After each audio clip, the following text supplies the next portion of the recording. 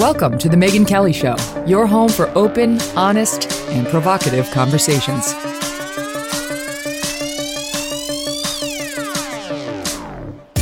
Hey everyone, I'm Megyn Kelly. Welcome to The Megyn Kelly Show. Florida Governor Ron DeSantis remains in the headlines as he's now signed a bill revoking Disney's special tax status into law. Now, it doesn't officially happen for another year, so there's time for negotiation, but it's on. I mean, it's definitely on. Disney has operated like its own city in Florida since 1967, following Disney's campaign against the bill that its critics are calling the Don't Say Gay bill, even though that's a lie. Leaders in Florida are pushing back and taking away its special privileges. But is this a good decision? Is it a good decision for the state of Florida, for Republicans, and does it set potentially a dangerous precedent for when it comes to government coming after corporate entities for their opinions? We're going to get into all of that. Also, less than a month into the launch of CNN Plus, the company is no longer. It's shutting down. Leaders at CNN are now fighting the narrative of failure, arguing, this is corporate. It's just a corporate decision. The platform just wasn't given enough time. See, they were thriving. It's just unfairly, the plug was pulled early. Okay. We'll talk about it. Also, it's looking increasingly likely that Elon Musk will buy Twitter. Got to get Peter Schiff back on to talk about, he told us it wasn't going to happen, that he couldn't afford it. Guess again, because it looks like Morgan Stanley is behind him and he's partnering with other financial firms. And they are saying we could get an announcement that it's happening as early as today, but there are a couple wrinkles. Attention. If you owe the IRS, this is an important announcement. COVID relief is over and the IRS is ramping up like never before, sending out millions of collection letters to start 2024. Do you owe $10,000 or more or have unfiled returns? Now is the time to act. The IRS can garnish your wages, seize your property, and they can even take your home or your business. Don't let the IRS take advantage of you. It's time to call Tax Network USA. Their team of experienced tax lawyers has already saved over $1 billion in tax debt for their clients. They know how to negotiate with the IRS and can help you too. Visit tnusa.com or call 1-800-245-6000. Again, that's 1-800-245-6000. Don't wait until it's too late. Take control of your tax situation today with Tax Network USA. 1-800-245-6000. Call now. You're cruising down the highway, windows rolled down, tunes blasting from the radio.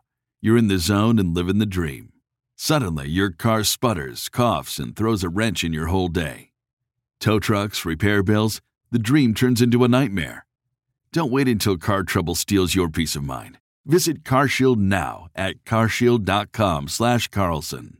For nearly 20 years, CarShield has helped millions of drivers avoid the stress of major repairs. They offer plans covering up to 5,000 parts and systems, from your engine and transmission to electronics and more, all for a low monthly rate that fits your budget. CarShield plans also include unlimited miles, 24/7 roadside assistance, and rental options.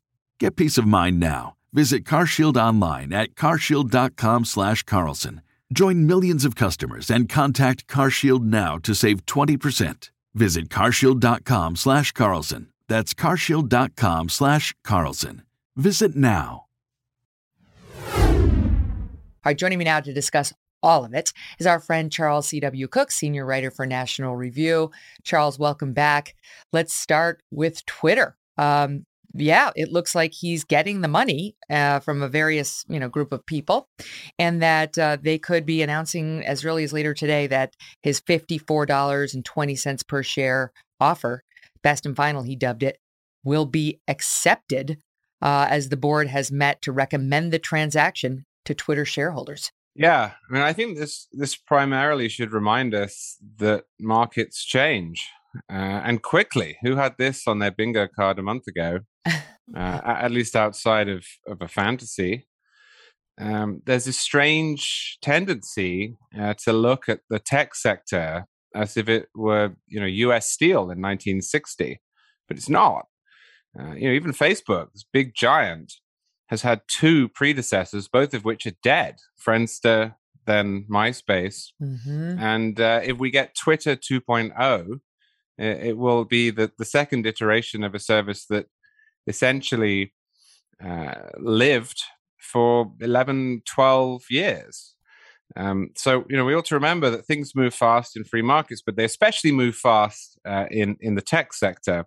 And Elon Musk, who has had a remarkable career. I mean, if you go back to the beginning, he was behind PayPal. He owned the bank that was bought and incorporated into PayPal. Obviously, we know what he's done with SpaceX and Tesla and other services. Will be its new owner and will hopefully change it a great deal.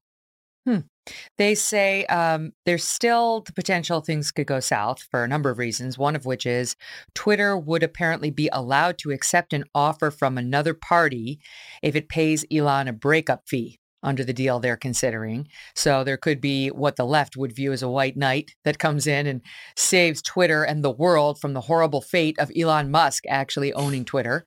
And, given the ideology of some people on the left, who knows? That could happen. I remember I met Jeffrey Katzenberg at a party in 2016 before the election, and he said he would donate or spend every dollar he's ever made to stop Trump.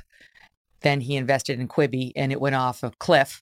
So I don't know how many dollars he has left for social media outings, but the left is determined to not let Elon get his hands on Twitter or any other social media.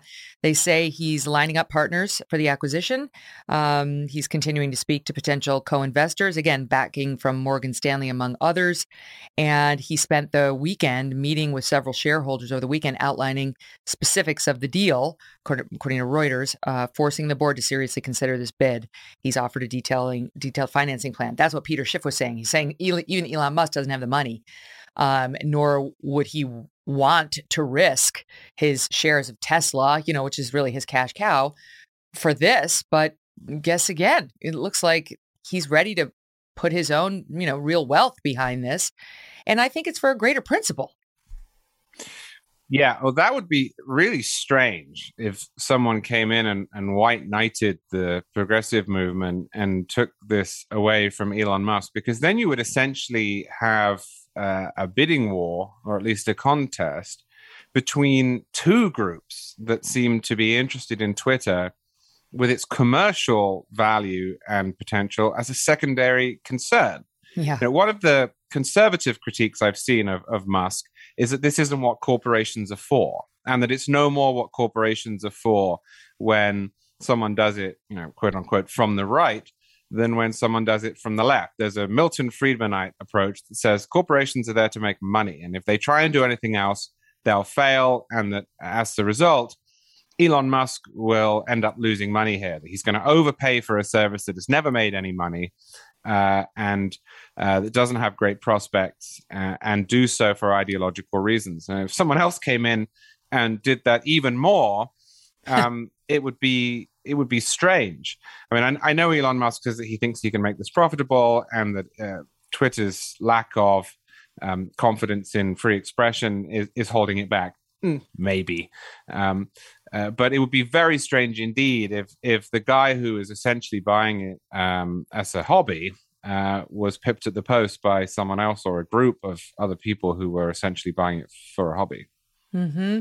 I think, conservatives obviously like this because it feels like fighting back against the left's complete domination of all big tech and the information superhighway these days. Conservatives own absolutely nothing, no part of it, and are sick of being censored. And so it's, I think I heard on you guys, it was either your podcast or somebody else's, but talking about how this couldn't be done with Facebook. It's too big. It can't be done with Amazon. It's too big. But Twitter's just the size that it's gettable for a guy like Musk. So you can't help but cheer him to say, okay, there's one they don't control. But, your point is well taken about whether can he really save it? And if most of the people on Twitter are liberal, as we're told, will conservatives then flock to it? Is it going to become a new conservative magnet if he controls it? I'm not sure. We're not in the practice of making that our space, those of us who are center right or on the right.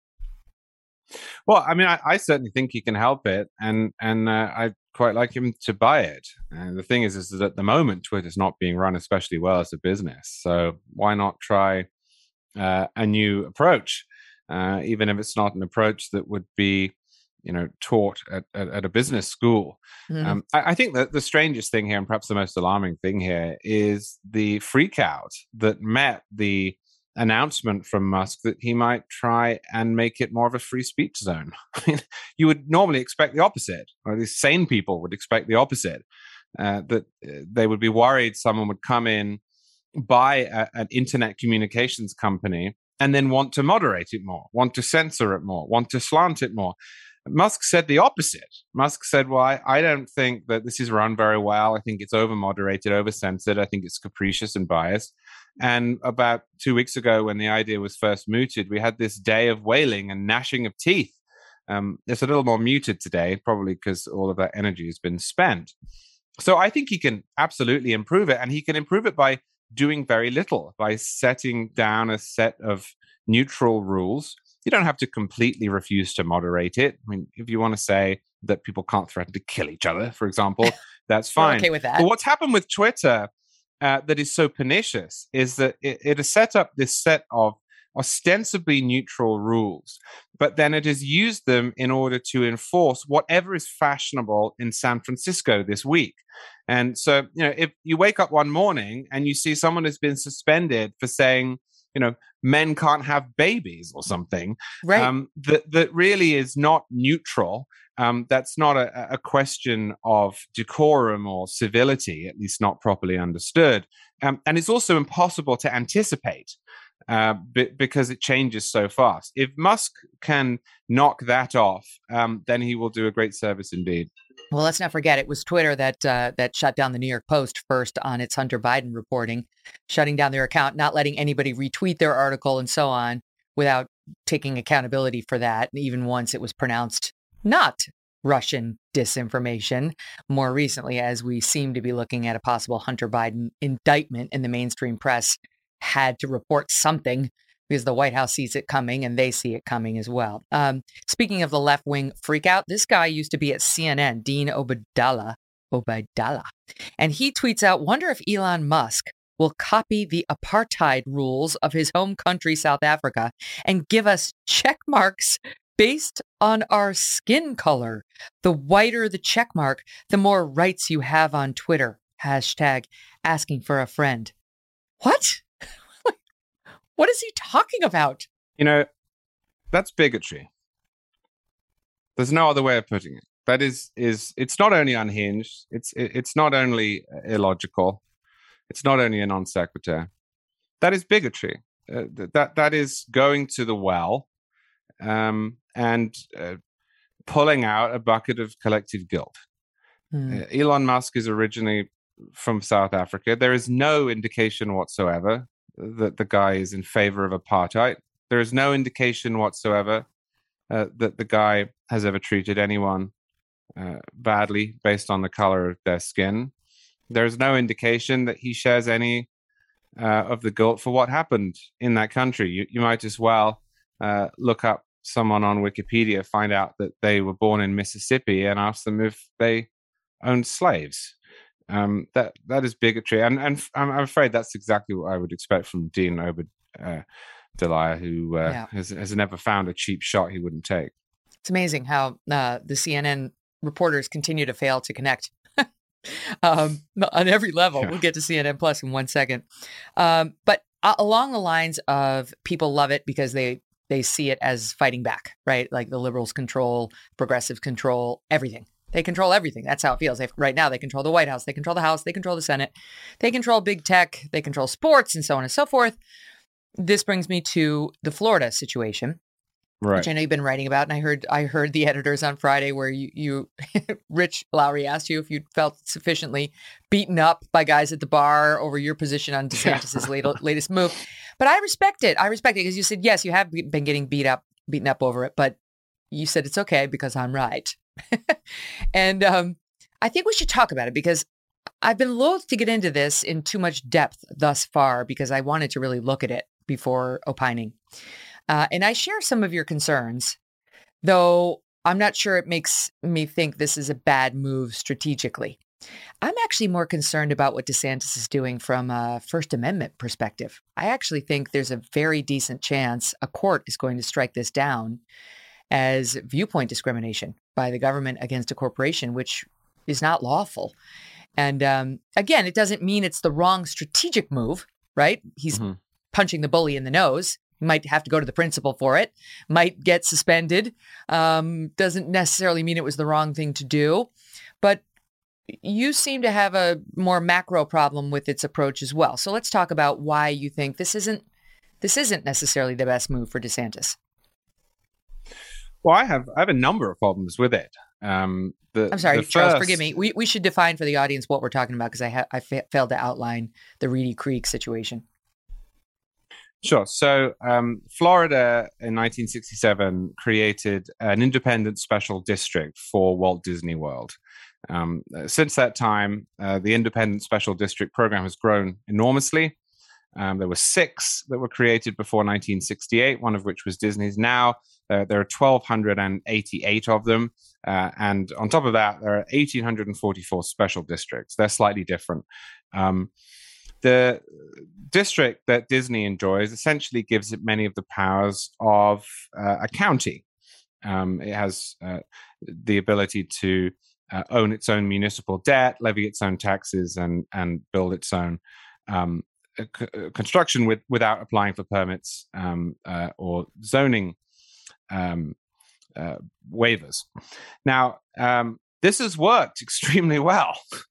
And my first issue here is that it is obvious that the reason this is being revisited is not because there was a groundswell against the status quo, but because the Disney Corporation, incorrectly in my view, came out against the Parental Rights in Education bill that's been disparagingly and erroneously called the Don't Say Gay bill.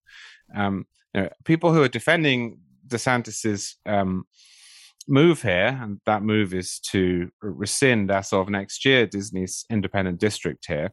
We'll come on to the consequences of that. Have said, well, Disney has no right to this status, and that's true. But Disney had no right to it in 1967 or 1980 or 1990 or 2001 or 2015 either.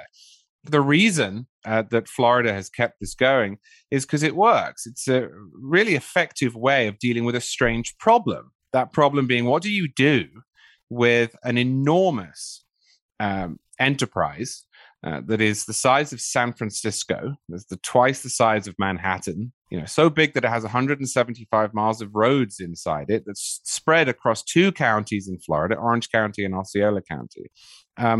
Do you hand all of the normal functions of government over to those counties? Do you push the taxes on the taxpayers, which is less of a problem now, but was a huge problem in 1967 because there's no infrastructure there?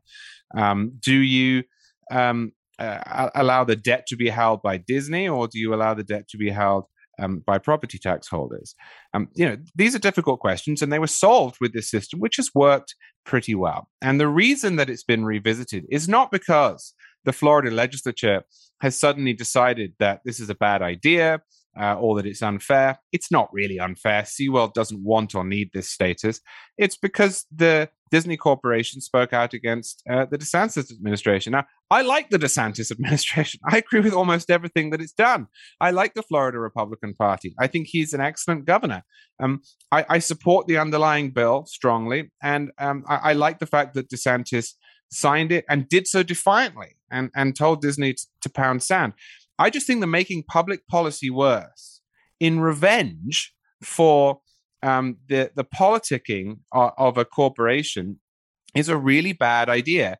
Maybe it has the First Amendment implications that you proposed. I read an interesting piece by Eugene Volokh, professor at UCLA, saying it doesn't because of the special nature of the special district program. They're not retaliating in a classical sense. They're taking away a special privilege, maybe.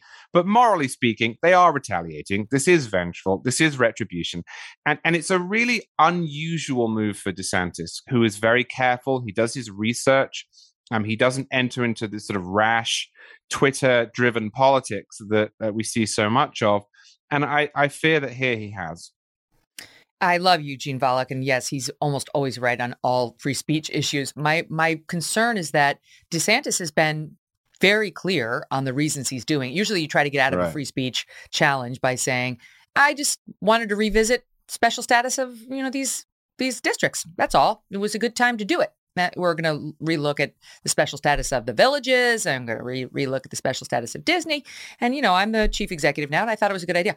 But he's made very clear this is in retaliation for their viewpoint. I mean, he said specifically, I'm just not comfortable having that type of agenda get special treatment in my state. I'm talking about its position on the Don't Say Gay bill, so-called Don't Say Gay, and its wokeness. I mean, it is shoving its wokeness down our throat. You're against it. I'm against it. He's against it. And so it's pretty clear if a legal challenge were to come, he wouldn't be able to get out of it by saying it wasn't retaliatory. It was very clearly retaliatory.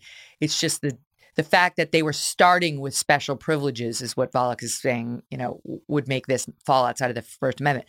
I'm just worried because it seems to me the left, if there's some newfound way of punishing corporations for their, political views, and usually that's expressed through contributions, the left is going to do this every day of the week and twice on Sunday. I mean, they're going to be doing it at the federal level too. And so if this is paving that road, I think we should pump the brakes a little. Well, I think that's right. Conservatives who disagree with me, which seems to be almost all of them, will say, yeah, you don't understand. They already do this. They already try to crush us. The corporations are already infested by this DEI woke agenda. And we have no choice but to use every tool at our disposal.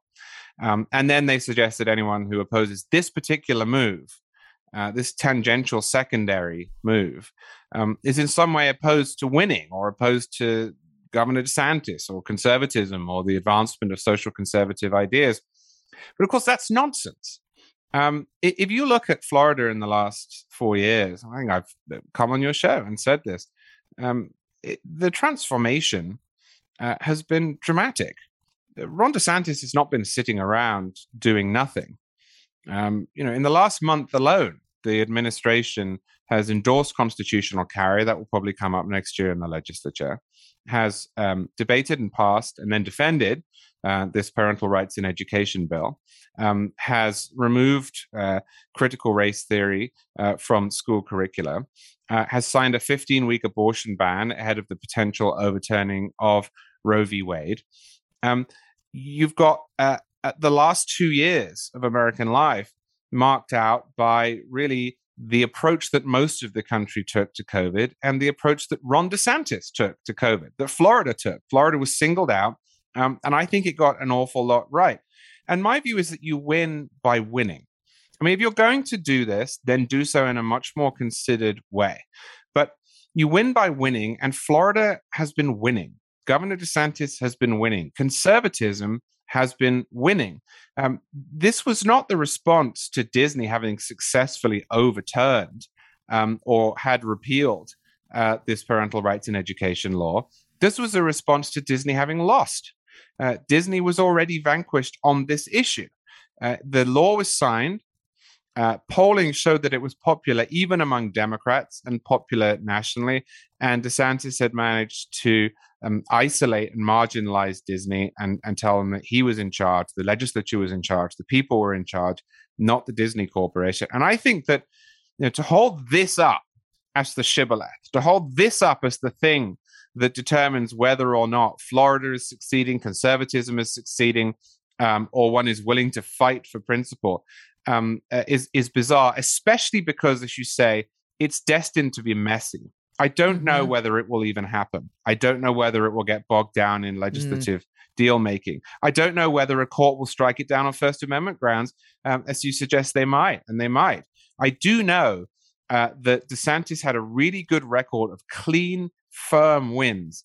And this just strikes me as a petulant mistake, even if I understand totally the motivations and the need to try to get corporations who are supposed to do things, run amusement parks, sell sneakers, make oil, to shut up for once. Mm-hmm. Yeah, your point is take the W. You had the W. There's no point in picking the scab off and doing more.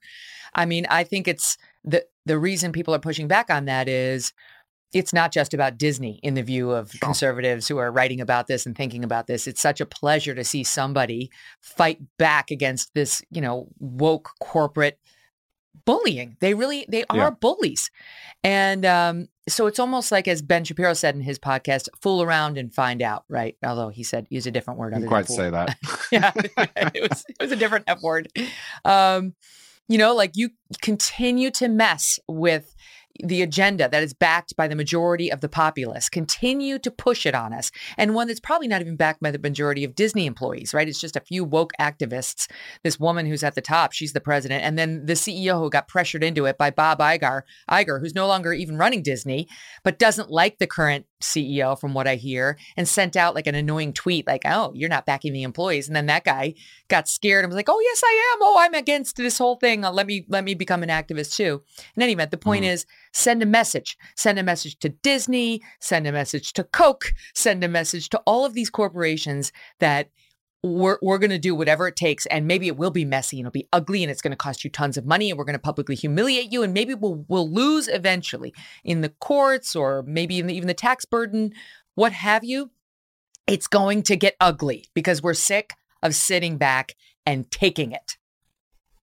And I absolutely understand that. And I feel pretty much the same way myself. I would just say that, as someone who spent a lot of time arguing in favor of the Second Amendment and against gun control, it is possible, and it's in fact necessary sometimes, to separate out the instinct, the motivation, the frustration, and a given policy.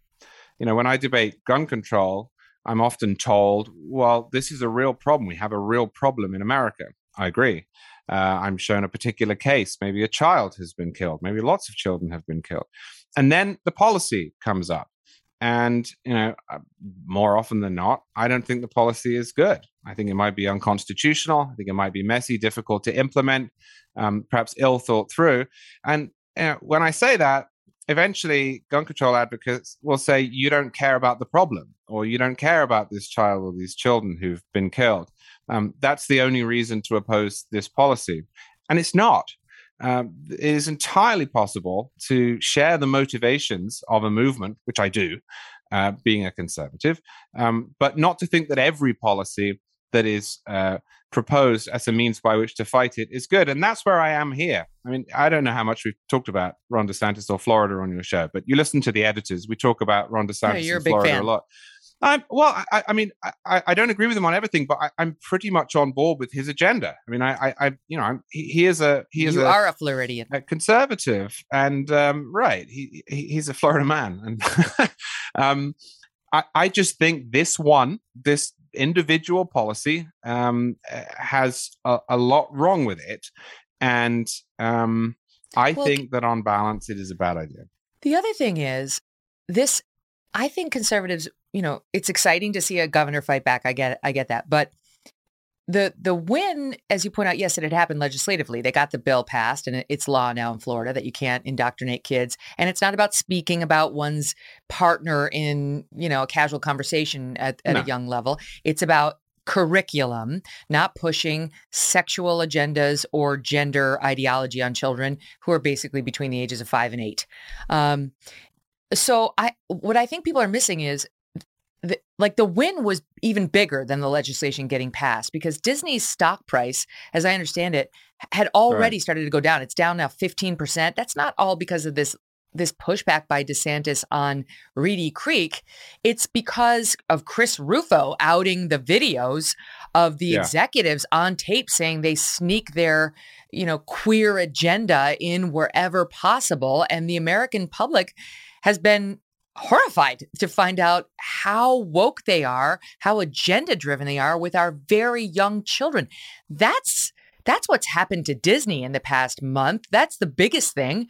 It's great to see an extra punch in the face, but the bully had already started to stumble, and the real punishment will be when, genuinely, people are going to turn away from Disney. This isn't like, don't eat French fries. This is like, that has gone from a company that had our implicit trust to one we now view as dangerous.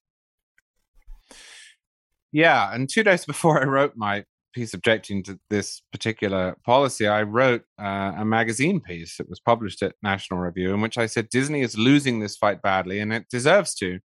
And one of the reasons that it was losing is that it's wrong. It was wrong on this policy. And it was wrong on this policy in a way that is damaging to its core offering. If AT&T put out a statement saying, we really like abortion, it would annoy me.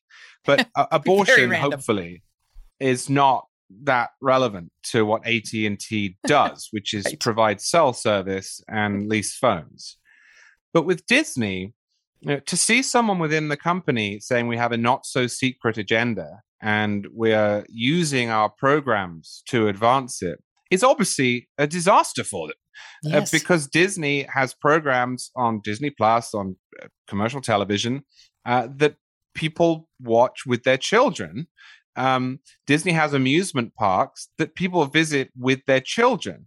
The analogy that I drew is if, say, someone high up at Coca-Cola said, we're putting something in our product, not so secretly, that will change you. And our aim is to change you. Well, I think people would say, well, I don't want to drink Coca-Cola anymore. Disney has hurt itself. It deserves to be in the position that it's in. Its stock deserves to be going down. It deserved to be lambasted, as it was, by Governor DeSantis for its interference. Not because it spoke out. I don't have a problem with corporations or anyone speaking out, and nor if they're honest to most conservatives. And if they did, they wouldn't have cheered the Citizens United decision. Right. But because Disney did so in an inappropriate, unrelated, and fundamentally dishonest way. It miscast the law. It lied about the law. It bought activists' false premise when talking about the law. And that makes our politics worse. And, if the governor of Florida or anyone else wants to use his First Amendment rights to respond and say, you know what, screw off, then that's fine with me. I absolutely agree with you. I think Disney has hurt itself here, and I hope that this will cause it to reconsider. Because our aim here should not be to destroy all American corporations. It should be to incentivize them not to behave like this and to save them. I don't want to burn everything in America down. I just think this particular policy was not the way to do it, and actually made public policy worse, which is a very rare thing to say about a policy put out by Governor DeSantis. Yeah, that's exactly right. Most of us have taken our children to Disney World, and it's a delightful experience. And, you give your kids memories that will last a lifetime. And we don't want it to change. We don't want a weird agenda pushed on them or us, or any agenda pushed on them or us other than happiness, which used to be the sole goal. But God bless Chris Rufo for outing what the real agenda is now. And we'll see whether Disney ever grows the stones to respond to that. There's much more to talk about with Charles, including we've got to discuss, Patrisse Cullors, one of the BLM founders, is apparently shocked and stunned and, quote, triggered by the tax laws governing her organization. Well, Charles is triggered too, and we'll get to it. Attention. If you owe the IRS, this is an important announcement. COVID relief is over and the IRS is ramping up like never before, sending out millions of collection letters to start 2024. Do you owe $10,000 or more or have unfiled returns? Now is the time to act. The IRS can garnish your wages, seize your property, and they can even take your home or your business. Don't let the IRS take advantage of you. It's time to call Tax Network USA. Their team of experienced tax lawyers has already saved over $1 billion in tax debt for their clients. They know how to negotiate with the IRS and can help you too. Visit tnusa.com or call 1-800-245-6000. Again, that's 1-800-245-6000. Don't wait until it's too late. Take control of your tax situation today with Tax Network USA. 1-800-245-6000. Call now.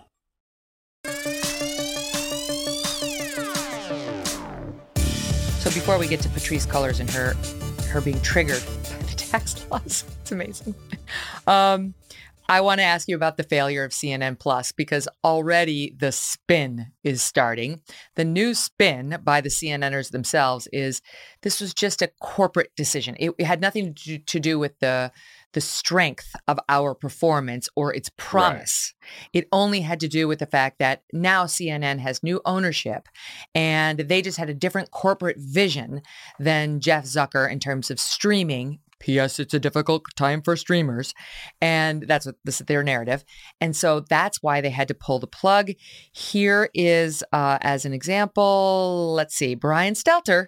This is soundbite 4 on how this failure is just about a clash of strategies. All the sources I've been talking to the last 24 hours, they say this is just a crazy clash of strategies. Warner Media, the old team, Jason Kilar, Jeff Zucker had one vision. The new team has a very different vision. And the new team won. That's it. And lest you be confused, we'll never know whether CNN was a success or a failure because, well, listen, soundbite 5. Let me try out a theory on you, Matt, which is it's too early to know if this product, if this service was a success or a failure. You got all the haters today saying this thing was a failure. I don't know if we can even ever assess that because it just simply didn't have enough time because of the management's change in direction. And at the end of the day, if you buy something, if you buy a giant media company, you get to do whatever you want with it. But it does mean there's a lot of suffering for employees and, frankly, disappointment among subscribers as a result. Disappointment among subscribers. Those 3 people are crying in their soup today, Charles. Don't forget about them. I love it when Brian Stelter says, according to the sources I've been talking to, when he's talking about his own network. I just love it. He tries this every day. There probably was a shift in priorities and a change in visions, and that the people who were coming in probably didn't want to throw hundreds of millions of dollars down the toilet, and the people who were going out did.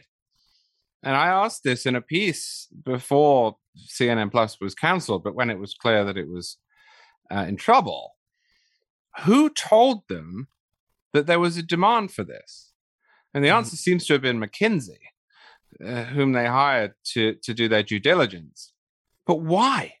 Who believed this for a single moment? CNN is a network that struggles to get 1 million viewers in prime time on cable, which is bundled for most people, which takes no effort to see.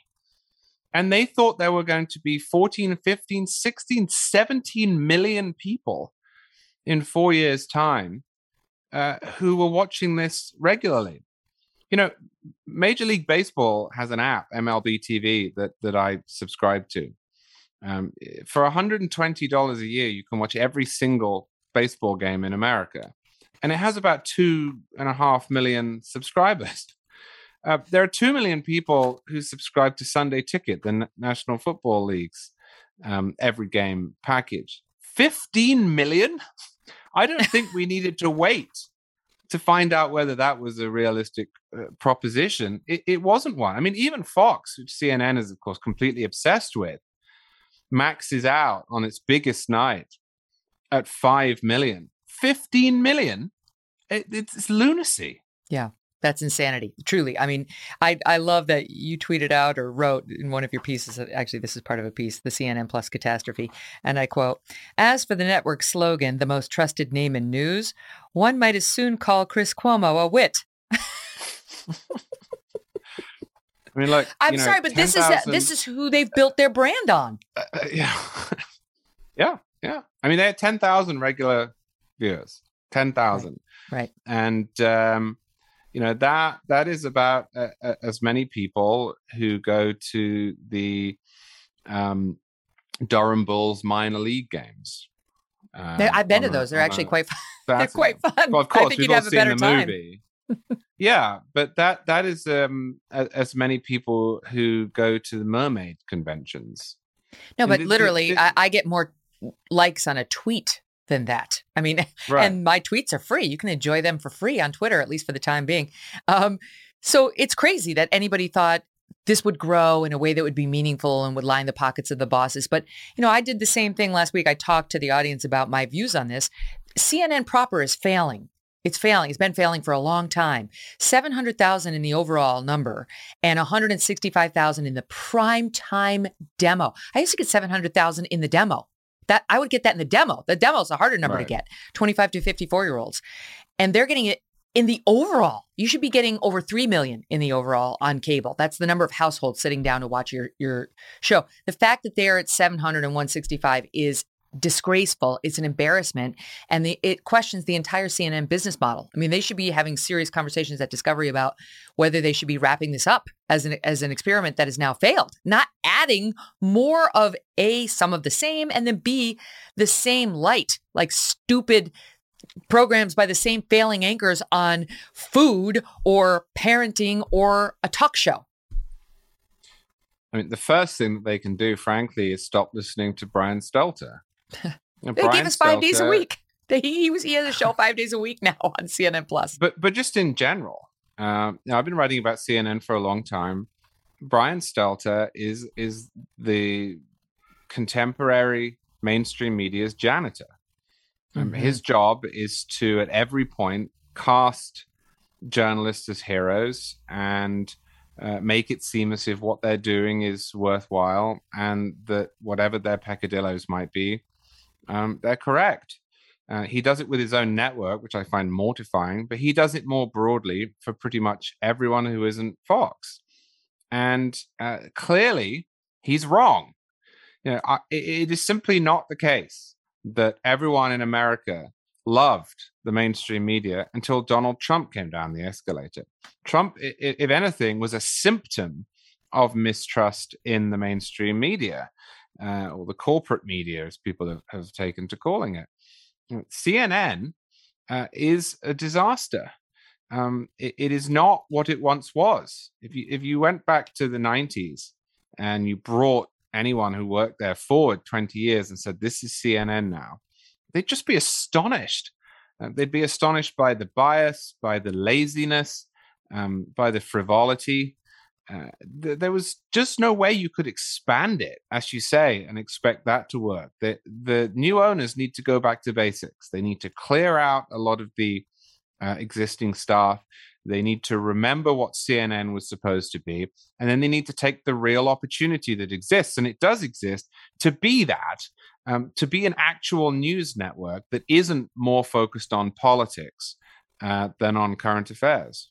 I do wonder. I mean, remember the Bernard Shaw, Aaron Brown days of CNN where, big days like 9/11, that was what made Aaron Brown, very well known. Can they possibly get back to that after revealing to the country, anyone who's in the center or right of center, that they hate them? It's not like, I'm a little biased towards the left, which I think everyone presumed. It's, we can't stand you or your way of life. Well, I think it can, because most people don't watch cable news. Right? I mean, even successful cable news shows are watched by a tiny fraction of the American population.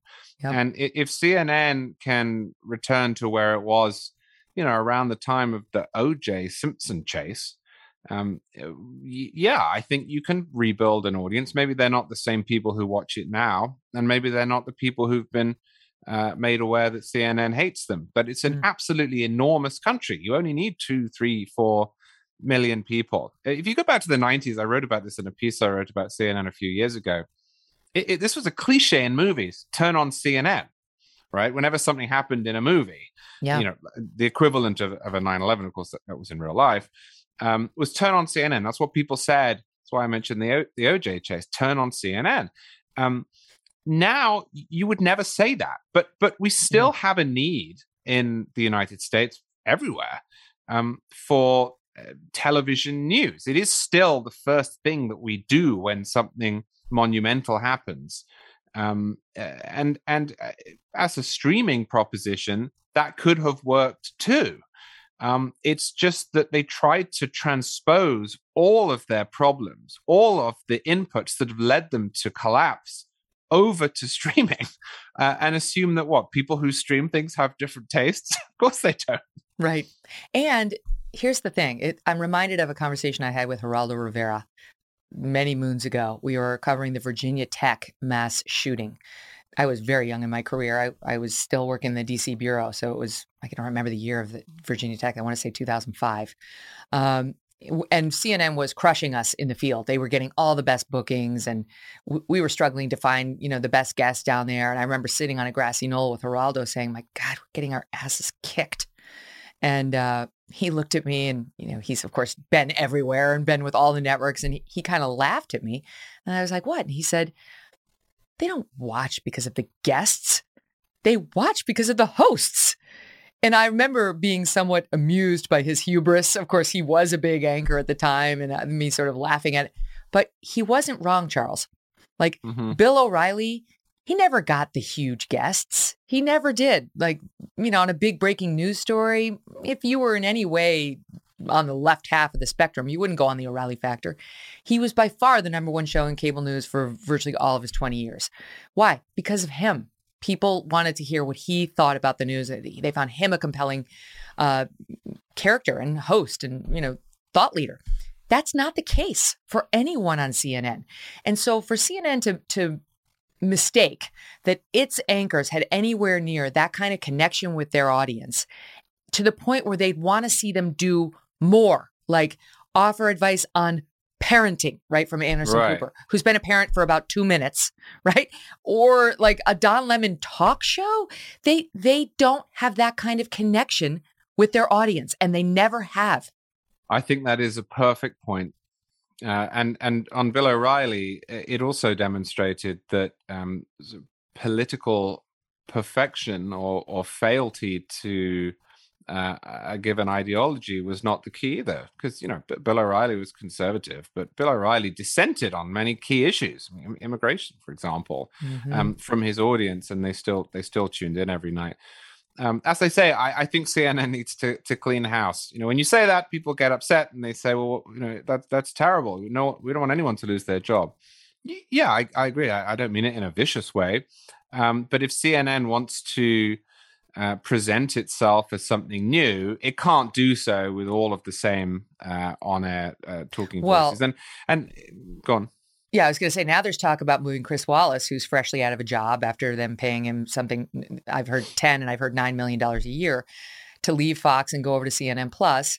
And now there's serious talk, from what I'm hearing, of moving him into the 9 o'clock spot formerly occupied by Chris Cuomo, which I am here to tell you will be a disaster. That will fail instantaneously. That will never work. I've hosted a 9 o'clock show in cable news for many years. He can't do it. It's not going to work. And let's not forget Chris Wallace's own statements that the alleged reason he was leaving Fox was, yes, he thought they had lost their minds. Okay, we've all heard that. But he also said, I was sick of doing politics. I wanted to do more conversational. So what, he's going to be like Larry King? Well, that show was failing at the end. I mean, there's a reason they moved to a more political model. Cable is all red meat now.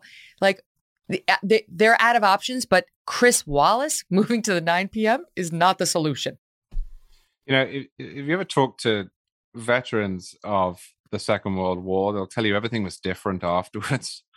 And I think that the combination of the Trump presidency and then COVID has had a similar effect. And there are a lot of people, many of them work for CNN, but across media, who cannot sort of reinvent themselves after that 5-6 year stretch. And, this isn't a particular criticism of Chris Wallace, but Chris Wallace has now been through the last 6 years. He's been through the Trump years. He's been at Fox. He left Fox and he's explained why. He went to CNN Plus. It failed. You can't wipe that slate clean. And if I were in charge of CNN, which I never will be because of the way I talk about them, not least, I would say just cut it all. But basically clean house and start again, because it's the war's changed us all. Yeah, I think that's right. I remember thinking that, the Trump derangement syndrome really was real for some of those anchors. You could see it. You could see them really losing all semblance of objectivity. And I wondered, maybe the American public will give them a pass when the Trump years are over. Like, they were all genuinely temporarily insane, but they don't seem to want to pass. They don't seem to want to come back to objectivity and, being fair to both sides of an argument. They seem to very happy where they are. So you're right. If they want to grow their audience with anything more than the hard left, they either have to start getting rid of people or Yeah, no, they have to start getting rid of people, or at least at a very minimum, peppering in a bunch of people with different viewpoints, right? Because now it's all one way. Right. And I mean, even the hard left, one of CNN's problems is that we already have MSNBC. Yeah. And you're never going to out MSNBC. And yet, again, they're more honest. The MSNBC, to its credit, I think their motto is, "This is who we are." They're like, okay, we get it. CNN still wants to tell us that they're the must trust in name of news, which, as you point out, one might soon call Chris Cuomo a wit. All right, stand by. We're going to do Patrisse Cullors next, right after this quick break. More with the one and only Charles C.W. Cooke. And remember, folks, you can find the Megyn Kelly Show audio podcast on Apple, Spotify, Pandora, Stitcher, or wherever you get your podcasts for free. So if you miss us live on SiriusXM, just download the audio podcast. You can listen to us on the go any time of day. And you will also find our full archives there with more than 300 shows. Attention. If you owe the IRS, this is an important announcement. COVID relief is over and the IRS is ramping up like never before, sending out millions of collection letters to start 2024. Do you owe $10,000 or more, or have unfiled returns? Now is the time to act. The IRS can garnish your wages, seize your property, and they can even take your home or your business. Don't let the IRS take advantage of you. It's time to call Tax Network USA. Their team of experienced tax lawyers has already saved over $1 billion in tax debt for their clients. They know how to negotiate with the IRS and can help you too. Visit tnusa.com or call 1-800-245-6000. Again, that's 1-800-245-6000. Don't wait until it's too late. Take control of your tax situation today with Tax Network USA. 1-800-245-6000. Call now. It's another morning, and you're all set for work. You grab your coffee, head out the door, and your car decides today's the day it won't start. Panic sets in. You're not just late, you're stranded. Get ahead of unexpected car repairs before they strike with CarShield, the most trusted vehicle protection company. For almost 20 years, CarShield has saved millions of drivers from repair nightmares with low monthly plans that cover up to 5,000 major parts and systems, like pricey transmission and engine repairs and check engine light mysteries. Visit CarShield today at carshield.com/Carlson. Plans include unlimited miles, 24/7 roadside assistance, help with flats, lockouts, and rental car options. Save 20% and get a free quote by visiting CarShield online at carshield.com/Carlson. Don't wait for the next surprise. Choose peace of mind with CarShield. Go to carshield.com/Carlson and save 20% today. Breaking news hitting right now. Back with us to discuss it, Charles C.W. Cooke of National Review. Charles, Reuters reporting Twitter is set to accept Elon Musk's $43 billion offer. It's happening. Unbelievable. And Elon tweeted, and I quote, just now, "I hope that even my worst critics remain on Twitter, because that is what free speech means." I can't help but feel this feels like a huge win for reason, rationality, and the ability to engage with viewpoints one might find potentially offensive. Absolutely. And what he just said there is classical liberalism distilled. That is what free speech means. And of course, he used the word critics, which doesn't mean that Twitter needs to allow people to publish your address or threaten to send you a bomb. But if that's where he's going, that's great, because that's going to lead to a much better and more open conversation. And it will take some of the frustration, I think, out of our online politics. People quite rightly feel that they're treated differently based on their political views. And if Elon Musk wants to put an end to that, good luck to him. It's crazy. I'm just thinking about it this past year. It's suppression of the New York Post story.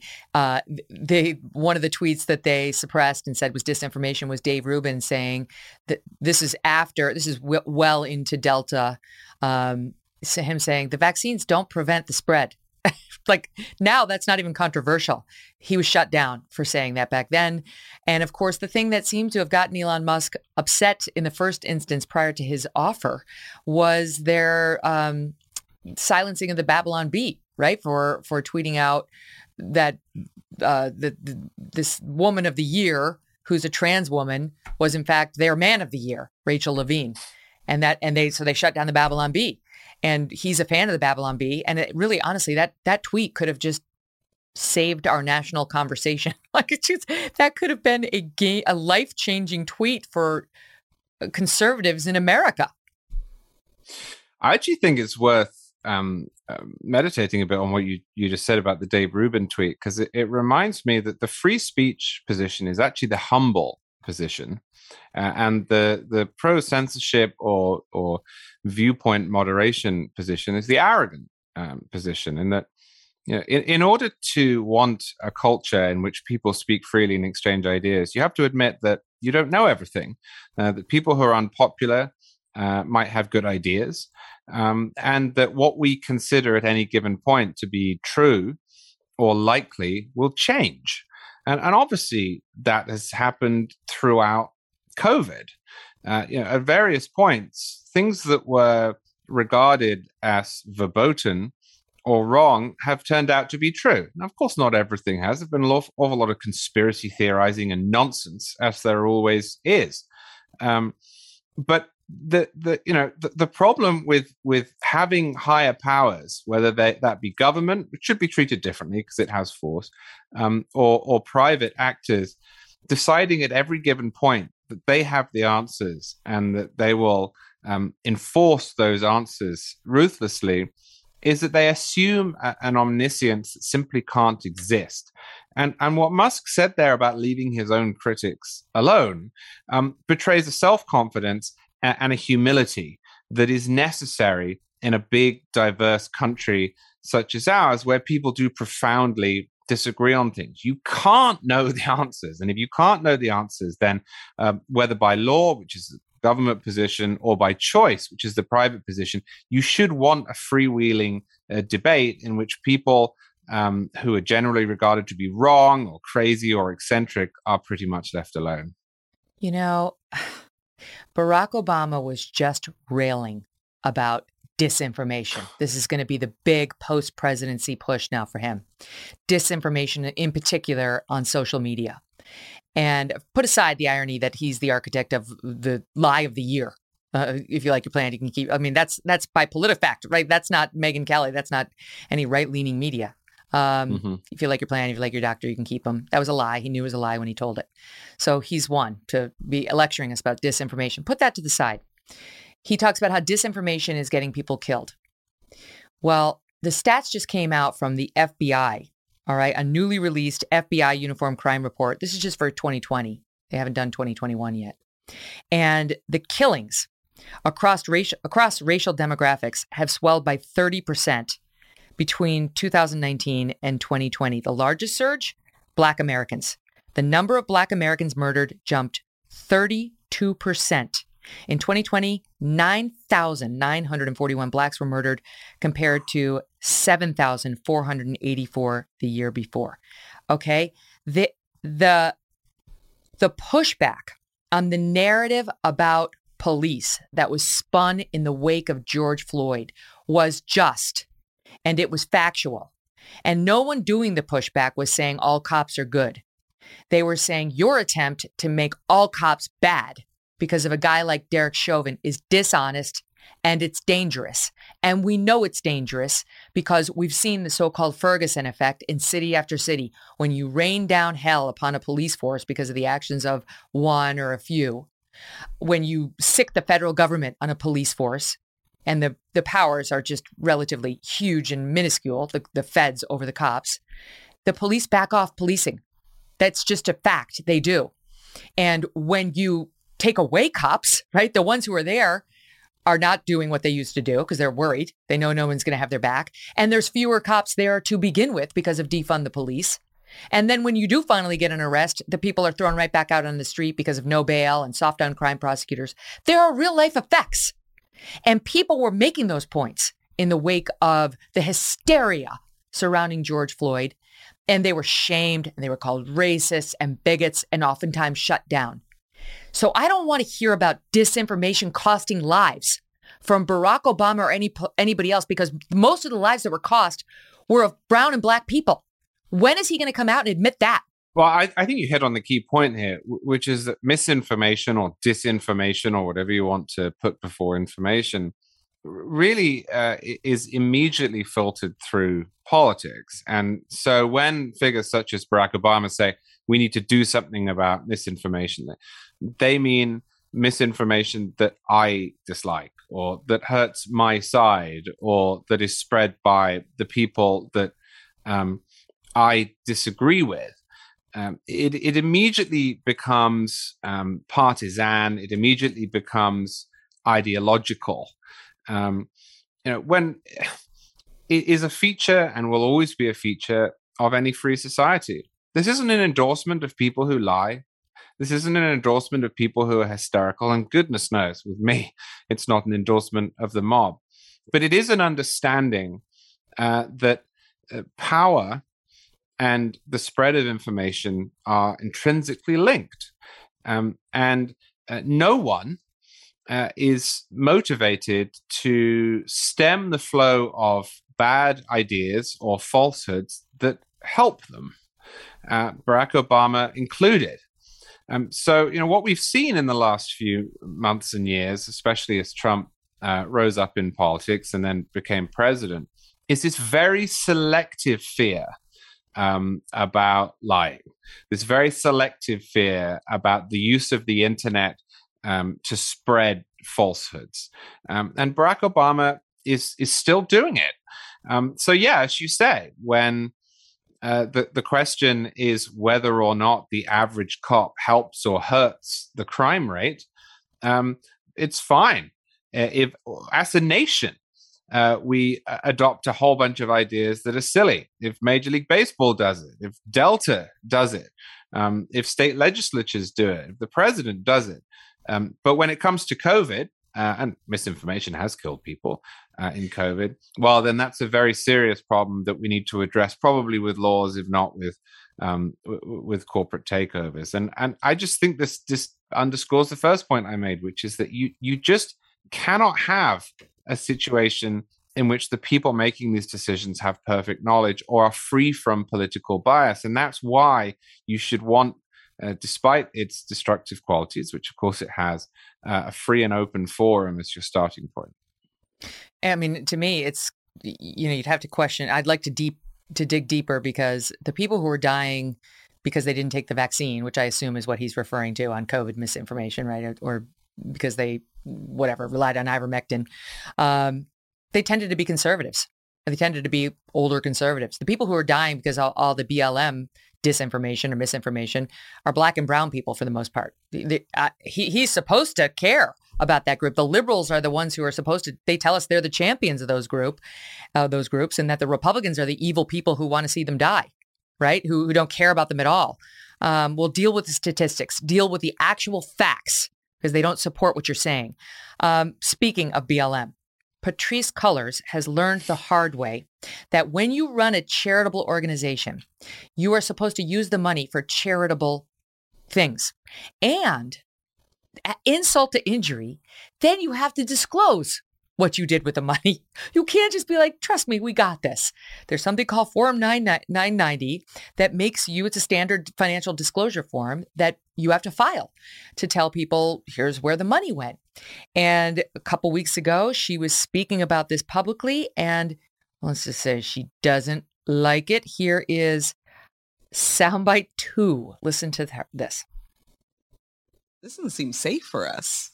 This 990 structure, this nonprofit system structure, this is like deeply unsafe. Like, this is being literally weaponized against us, against the people we work with. I can't tell you how many people are like, am I next? Like, are they going to do this to me? She said she finds it like triggering. Charles? I mean, are they going to do this to me? Well, if by this you mean require you to fill in the federal forms when you run a nonprofit and then disclose them if necessary to those who ask. Yeah. I mean, this is how nonprofits work. You get to not pay taxes in return for filling in a bunch of forms explaining where the money went. struggle to see how this is unsafe. I can certainly see how it's triggering, given how Black Lives Matter has spent the money, especially on her.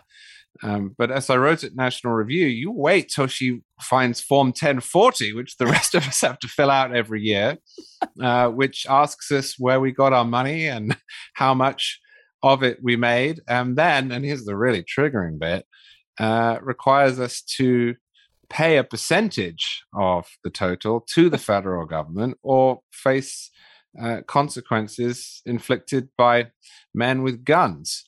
I mean, it's just an extraordinary entitlement. The idea that by getting to circumvent normal taxes, she's in some way being victimized.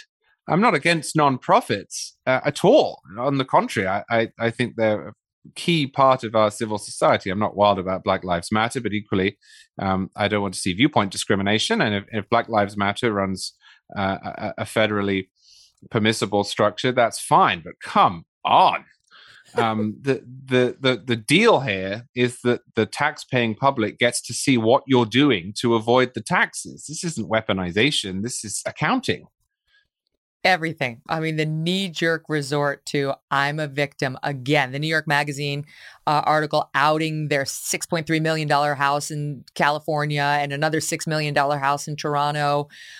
Between, she bought one, the spouse bought another, and it's all on the up and up. Although the New York Magazine reporter got a hold of the text where they were like, how are we going to spin this? How are we going to get them off of it? Maybe we can say it's a safe space. Oh, wait, that's not going to work because we're all over YouTube right in front of it.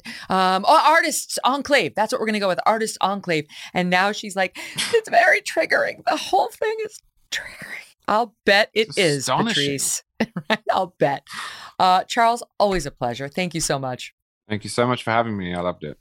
Okay, coming up next, we're going to be joined by journalist and author Yascha Mounk. He's been doing some great writing and reporting on cancel culture, on COVID, and now on democracies. Don't go away. Attention.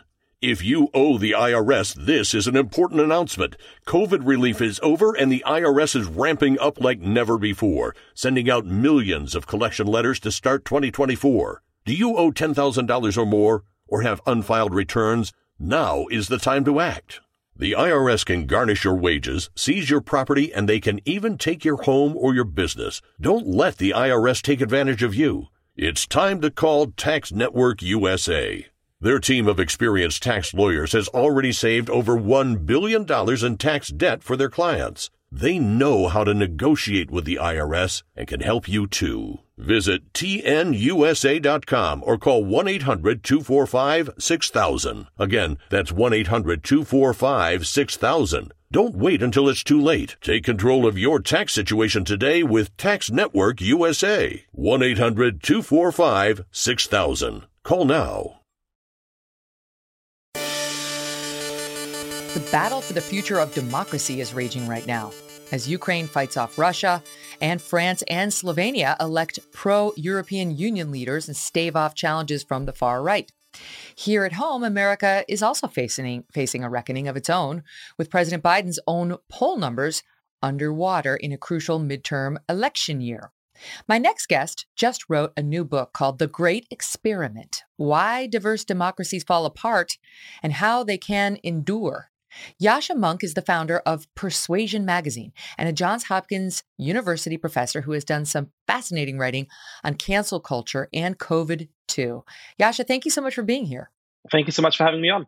So you're interesting to me because you are of the left. I would say you're a committed Democrat, liberal, but you've pushed back against cancel culture and the crackdown on free speech and opinions that people find offensive. So let's kick it off with what's happening today with Elon Musk and Twitter. Carol Markowitz, who I love, she writes for the New York Post. She summed it up so well, I think, on Twitter. If you will indulge me, this is what she just sent out. In any other time, we would all recognize that Elon Musk is a liberal, and it would be the left celebrating this purchase. But the fringe has taken control of language, and that's why we are where we are. She writes, a guy from Silicon Valley who popularized electronic cars wants to buy a social media platform to protect free speech. But liberals, mostly in media, are super against this because they think of this as a right-wing cause. And she says, that's me today trying to explain the situation to me of 22 years ago, back in 2000. Pretty good, right? Like, what's the problem again? Why is there a meltdown? Well, I mean, certainly free speech has traditionally been a broadly philosophically liberal value held by the liberal left and the liberal right, but particularly strongly in many moments of American history on the left. When you think of the free speech movement at Berkeley in the 1960s, and I've watched with horror in the last years as my friends on the left have somehow decided that free speech is a conservative value, that it's something that they should criticize, that it's something that they shouldn't own. I think that everybody who believes in the Constitution, everybody who believes in the basic principles of our political system should be agreed about this. So yeah, there's a funny kind of evolution in the last little bit where for the last years, I've always heard people say, if you're worried about arbitrary decisions for what to censor and not to censor on Twitter, then you're really misunderstanding the First Amendment, because Twitter is a private company and they can do whatever they want. I think the response to that is that is legally true, but that there is a very real concern when one of the most important public fora for where people debate politics has these capricious forms of censorship, some unaccountable people in Silicon Valley making random decisions for what is censored and what is not censored. Now, I think that's a general problem with Twitter. It'll remain if Elon Musk buys it. But certainly if he lives up to his promise of censoring fewer things and being much more consistent in how the platform is run, that would be a positive thing. I remember when this happened a couple of years ago. Facebook started to debate. It was when Donald Trump was running for re-election, if memory serves. Should we start policing the ads, the political ads? Should we be fact-checking the political ads? And I remember thinking, this is the most absurd thing I've ever heard. Who doesn't know that political ads are full of spin? You could be uncharitable and say lies. They're politicians. They're trying to convince us to elect them. We know how the game works. We don't need Mark Zuckerberg over at Facebook or Elon Musk or anybody else at Twitter trying to help us decipher any of this. That's typically what the other side is for, to say, he's a liar. This is not true. Let me prove it to you. Now, it's like this utopian world. We talked about this with our last guest, Charles C.W. Cooke, in which, Barack Obama is going to decide what's disinformation and what's not. Or maybe it's Elon Musk, or maybe it's still Mark Zuckerberg. It's not going to work. It's not the way our country was designed, to try to censor this speech, but allow this other speech, but then that goes too far, pull it back. It's the marketplace of ideas. You get on your soapbox and you yell your ideas louder than that guy yells his ideas, and then let people decide. We've gotten so far away from that. Well, look, the reason why attacks on free speech are often appealing to people is that they start with a sensible thought, which is that lots of horrible things are said in the public sphere, lots of wrong things are said, lots of things that might mislead people to take actions that seriously harm themselves. And wouldn't it be wonderful if we could just stop all of that? But of course, the problem is that I have my opinion of what's bad thought and what's misleading and what's going to make people act in bad ways. And so if I was the censor, perhaps I'd be fine with that. But of course, I'm never going to be the censor, and I'm never going to be willing to trust whatever committee of people is formed, whether it is some random faceless people in Silicon Valley, as is essentially the case now, or whether it is some publicly elected committee. I will never trust those people to decide for me what is in fact worthwhile speech and what is worthless speech. And then, when you do have these restrictions on free speech, it has really bad impacts on the political system, though we should be worried about much more than we are at the moment. First of all, it makes everybody paranoid. It makes everybody think that their side is being censored more than the other. I think you can see that on Twitter. Now, I think there is some bias probably, but even if it weren't, right? Even if it's just they're trying to ban the 10 worst actors on the left and the 10 worst actors on the right, they're always going to make some mistakes. That's inevitable. And so if I'm on the left and I see the people they're banning on the left and they're saying, well, these 10 people, fine, perhaps I can see that it's reasonable to ban them. But what about those 2 people where they made a mistake? That's really outrageous. How dare they censor these people who are just good faith actors? I feel like they're really out to get me. Now, if on the right they're doing the same thing, they ban 12 people, of which 10 are bad actors and 2 are actually reasonable, I probably am less aware of that. I don't know those accounts. I don't follow them. And so I think, oh, well, I'm sure that that's fine. So even if they actually were applying censorship in an even way, both sides would end up with the impression that they're the persecuted ones, they're the ones that are being treated unfairly. And so that actually is going to drive more pressure in our politics, more paranoia, more mutual hatred. And it undermines the core premise of our democracy, because the core premise is you might hate the other side. You might think the stakes of the election are really high, but you also know, what? If they win, I might be really upset, but they get to govern for 4 years and I get to make my case. And if I convince my fellow citizens, then I get to govern, my guys get to govern 4 years from now. If you start to worry that if I lose the next elections, I might stop being able to make my case, I might stop being able to say what I want to in public, then the incentive to not accept the outcome of the election, to say I'm going to fight in any way I can, including extra legal ways, in order to stay in power, becomes much, much higher.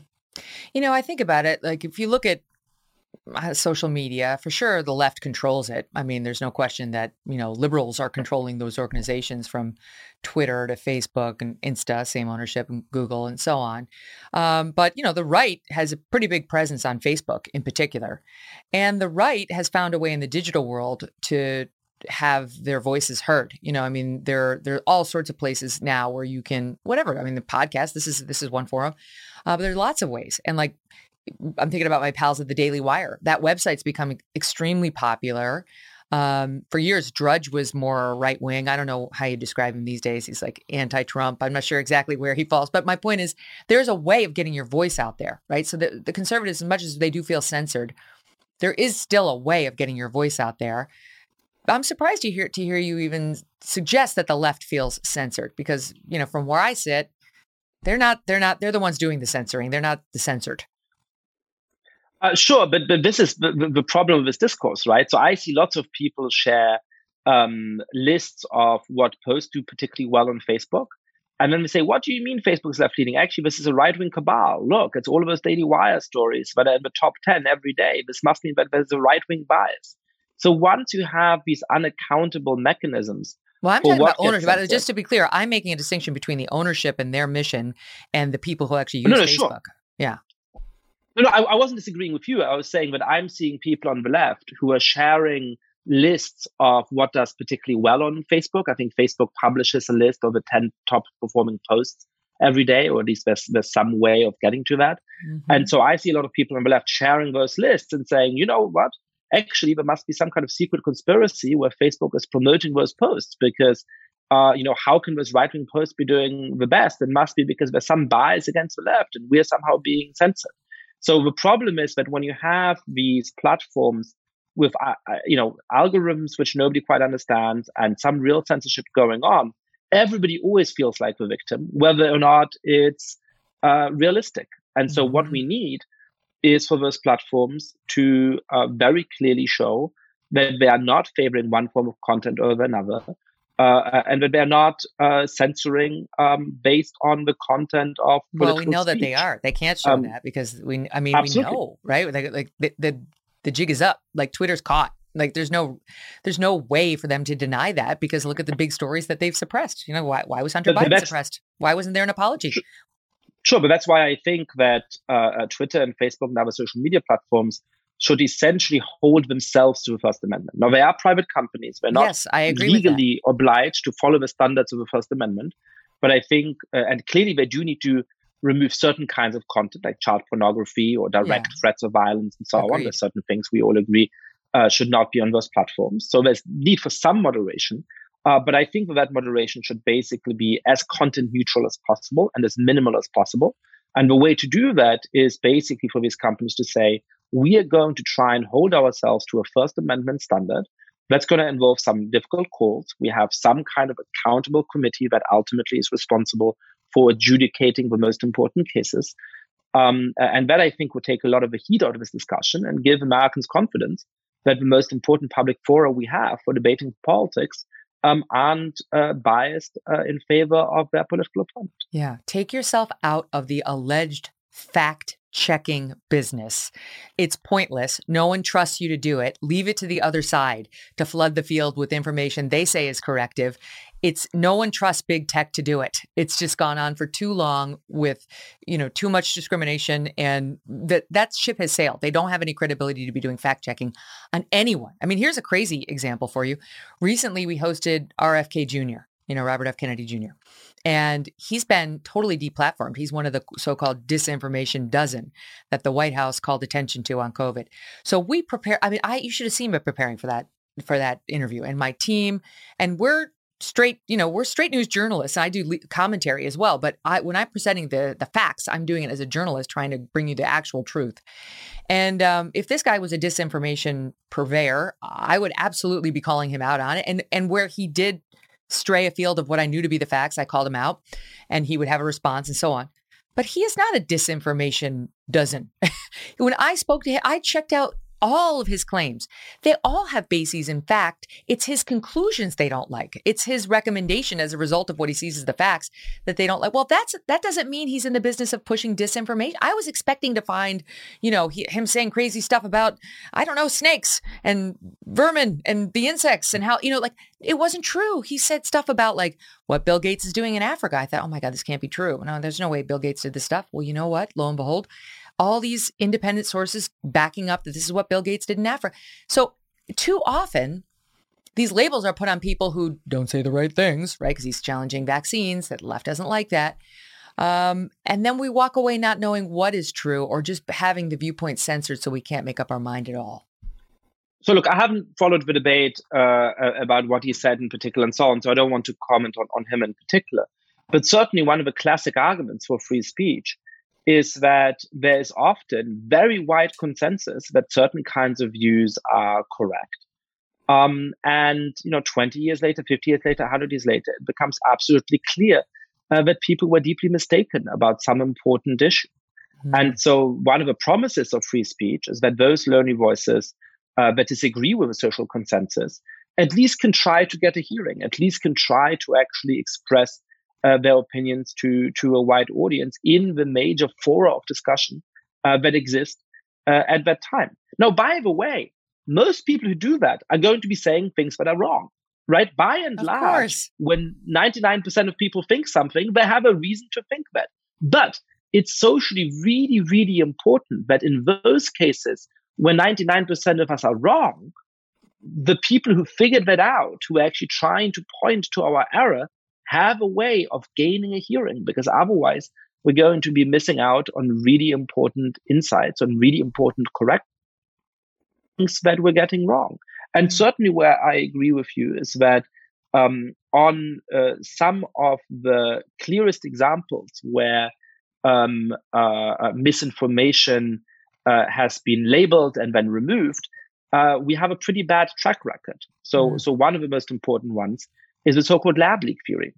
For the first year or year and a half of the pandemic, anybody who suggested that COVID-19 may have its origin in gain of function research and then security breaches, which mean that virus spread from a lab, was deplatformed from YouTube and Twitter and Facebook. Now, it's not clear to me whether or not the lab leak theory is right. There's an ongoing scientific debate about this. There's real disagreements between different branches of the United States government. Some security services seem to have concluded that the lab leak theory appears to be correct. Others have concluded that it doesn't appear to be correct. I don't know what the truth of the matter is, but it clearly is an open question and a very important one.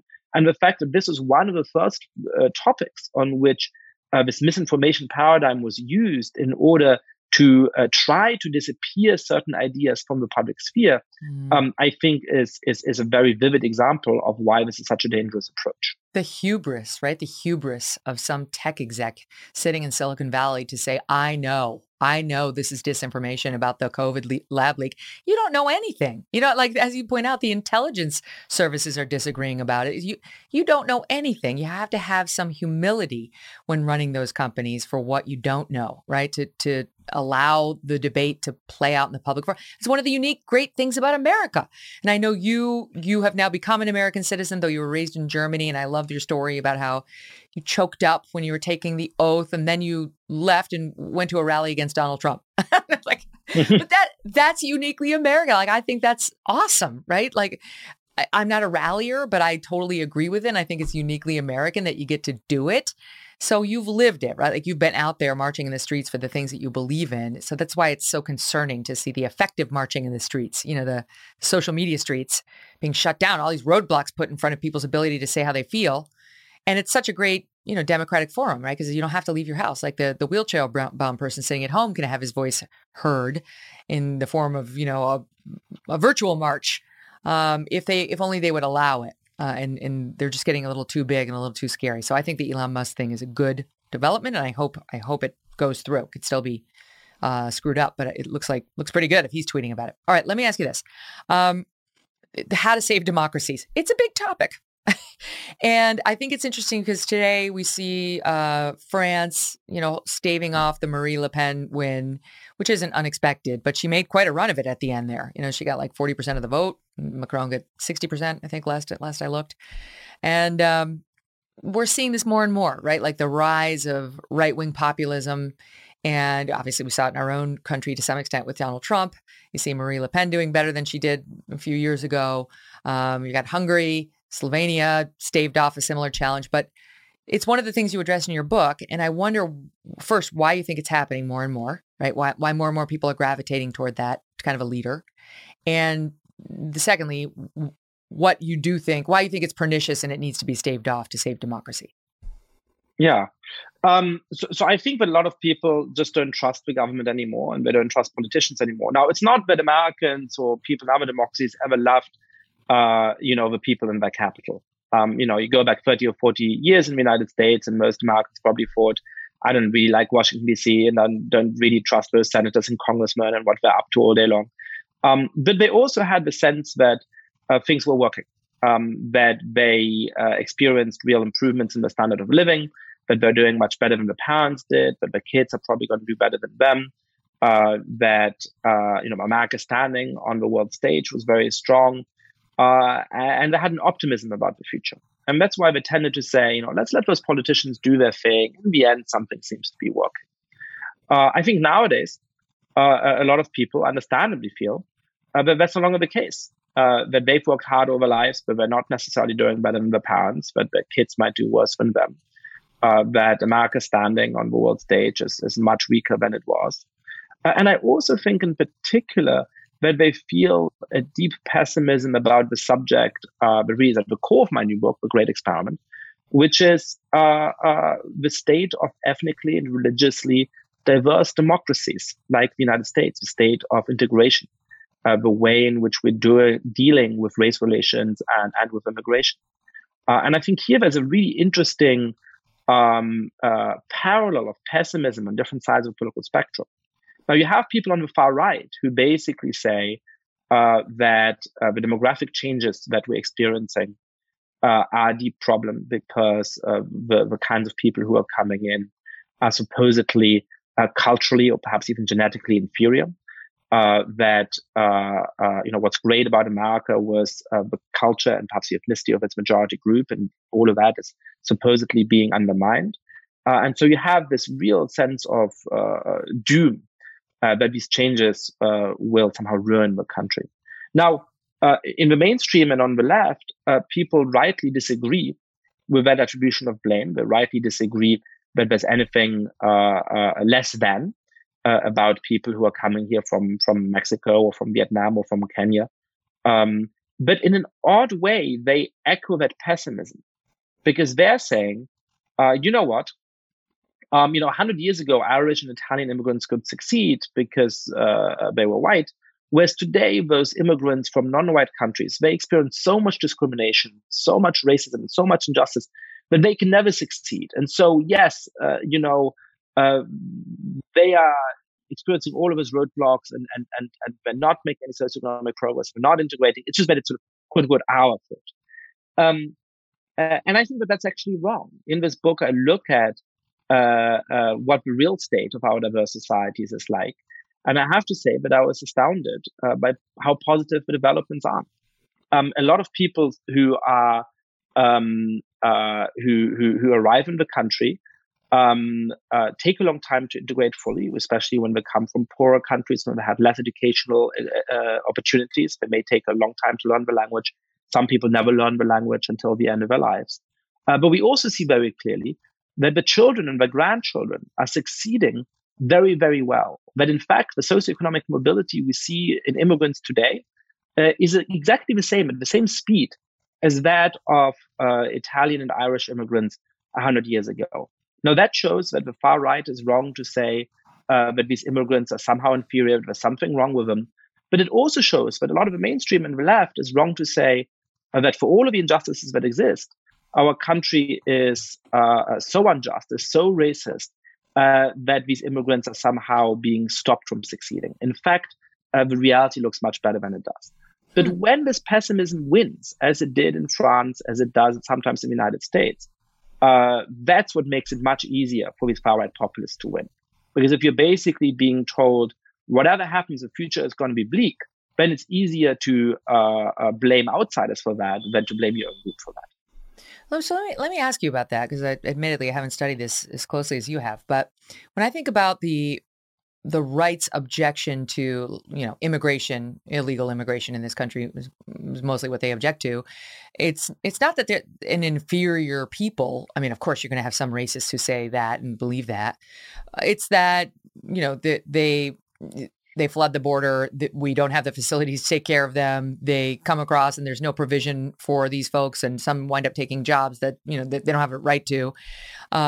And then there's also an objection on another level to, will they assimilate, right? Because all the immigrants who came over during the 20th century, they would eventually assimilate, and they had a shared love of country. There was a patriotism, this as an immigrant yourself, that would bind us together, even though we had our little tribes, right? Like I'm Irish Italian, that they were two separate tribes, but then they merged a lot. That's why you get people like me. But anyway, had our little tribes. But one thing that brought us all together was love of country, and that now that's being eroded. And without love of country, you can't have separate tribes. You can't have people who don't assimilate and just come here, just like big blobs, like the big Hispanic community, the big Irish community, the big whatever community, but they have nothing in common. So like, that's what I've heard from the right about America. I mean, there's always people like Pat Buchanan who are out there like, the white people are diminishing in number. Like we always have somebody like that, but I don't think he speaks for really even what we'd call the far right today. I don't know. You tell me. Well, I think there is a strong strain of that, actually. So look, absolutely, it's legitimate to say we want to have control of our own borders. We want to make sure that we determine who comes into the country and that we have some amount of agency in that. And that's a perfectly legitimate argument. I do think, though, that there's two things which are a little bit more concerning than that to me. And the first of those is a claim that there is something inferior about the people who are coming in. In Michael Anton's very influential Flight 93 election essay in 2016, which was making the case for why sort of movement conservatives should vote for Donald Trump, he talked about, I quote, the ceaseless importation of third world foreigners. And he assumed, and this is the second point, that they would have no liking of the Republican Party, but more broadly, no liking of the American Republic, that they just didn't have democratic values. So this is this idea that immigrants don't tend to integrate, that perhaps they don't tend to learn the language, and certainly they don't care about democratic values. Now, I think that actually just happens to be very wrong. Let's take language acquisition as one important case. On the right, you have concerns that immigrants aren't learning the language. On the left, you actually have some people who say immigrants shouldn't have to learn the language. It's perfectly fine if you have immigrants and the children, the grandchildren, just continuing to just speak Spanish or Chinese or whatever other language. We don't have to have a unified language in the United States. Both of those positions simply miss the empirical reality, because what happens, and it's incredible how strong this empirical regularity is across time and across different immigrant communities, is that the first generation that arrives often doesn't learn the language perfectly. If you come to the country at 30 or at 40, and perhaps you didn't have a chance to have a lot of education in the country you come from, you might find it hard to learn the language fully. And even if you live in the country for 50 years, you might never come to speak it perfectly. Now, the children of that generation overwhelmingly speak both languages, but prefer to speak English. So when they're among their siblings, among their cousins, among friends who have a similar background of migration, they predominantly speak English. And by the third generation, by the generation of the grandchildren of the original immigrants, only about 1% of people still speak any of the original language. So actually, by that point, English has won a very definitive victory. So that's just sort of one point at which I think some of the fears just aren't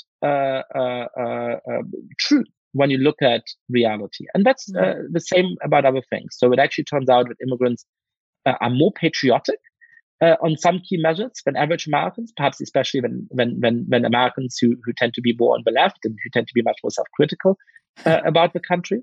They say they love America more than the average person. They identify very deeply with the Constitution. And so I think some of those fears about immigrants not integrating simply aren't reflected in reality. That's fascinating. What do you make of the, let me, before I move on to that, so that we talked about the rise of populism and the concerns about immigration and so on, like the changing demographics of the country, obviously also a dynamic in France. That's that's a different, longer conversation because they really are facing an issue with a large number of, I mean, I don't know if they're all radical Muslims, but a large number of Islamists moving into France and changing the culture. We've talked about this with Ayaan Hirsi Ali, who's done great writing and research. She's at the Hoover Institution on it. And I understand, given what's been documented there, a concern about, now that's, I mean, like Muslim is not the same as radical Muslim. Muslim's not the same thing as Islamist. A lot of Islamists coming into Paris and trying to change the culture there to where the women get like attacked if they walk without an escort, to where they get looked down on if they have a tank top on and skin exposed. That's worth fighting over. I mean, that's a difference in culture that's not tolerable. That's going back into the dark ages if people want to change your culture that way, and it's worth fighting over. Though in France, Macron's been against that. So, yeah, whatever. Le Pen has made an issue out of it. But what else would you say for people who haven't read the book and The Great Experiment are sort of the things that you feel we're losing that we need to shore up if we're going to save our democracy? Well, sort of on the topic of how to build ethnically and religiously diverse democracies, what I would say is that a lot of people are quite naive about how difficult it is to do that. But interestingly, that kind of naive optimism then easily turns into pessimism. So what I see among a lot of my friends and colleagues is to say, look, diversity should be really easy. How hard is it not to be a bigot? How hard is it not to discriminate against your neighbor just because they're somehow different from you? But then when we look at the current state of America and see that there are some real injustices, they become very, very pessimistic. Now, my starting point in the book is a little bit, I hope, less naive. I show the ways in which human beings across time and across cultures have a very deep instinct to form groups, to discriminate in favor of the in-group and against members, against people who are outside of that group. I show that throughout history, some of the worst conflicts have been across the lines of ethnic, racial, religious, national divisions. Some of the worst civil wars and genocides and forms of ethnic cleansing have been motivated by that. I think that precisely that account of why we are going through what I call the Great Experiment, for why that is so difficult, then also allows us to be much more optimistic about the progress we've made over the last decade. Because in fact, America today is much better at building this ethnically, religiously diverse democracy than most societies in the history of the world, than most countries around the world today, and a lot better than we were 50 or 25 years ago. I mean, you go back 30 years in American history, and a majority of Americans thought that it was morally wrong to have interracial marriage, morally wrong for people from different ethnic groups to marry each other. Today, that is down in the single digits. So actually, the transformation of America in the last decades has been really inspiring. And in that sense, I believe, as a new mint American citizen, that there's deep injustices in American history that we have to face up to. but also that the founding principles of our country is what has allowed us to make great progress towards living up to our ideals, and that we can build on those founding principles in order to live up to our ideals more fully in the decades to come. I love hearing that. I agree with it fully. I wish more people would hear it on the left who are so determined to tell us that our country is awful. And that, you're right, some pessimism on the right too about the future and where we can take it. I think it's similar to the discussion we've had earlier. It's based on staying factual. It's just trying to pull your ideology out of it and actually look at the numbers and actually look at how people are doing. Jason Riley wrote a great book about, what the Black experience really was like under Trump and how it is right now in America. Glenn Loury, he's been saying a lot of the same things that you're saying. He's more conservative than you are, but we need more sane voices of reason that just speak the facts, not colored harshly by partisanship. Yascha, thank you so much. Good luck with the book. It's called The Great Experiment by Yascha Mounk, and it is out right now. Thanks. All the best to you. Thank you so much. Tomorrow, one of my absolute favorites. When Douglas Murray talks, I stop what I am doing and I listen. And he's back with us. He is absolutely brilliant. As my friend Donna put it, he's such a brilliant and prophetic man. She said, what a crazy combo of insight, clarity, and eloquence. You will love him. Do not forget to tune in, subscribe to the show so you don't miss it, and we'll see you then. Thanks for listening to The Megyn Kelly Show. No BS, no agenda, and no fear.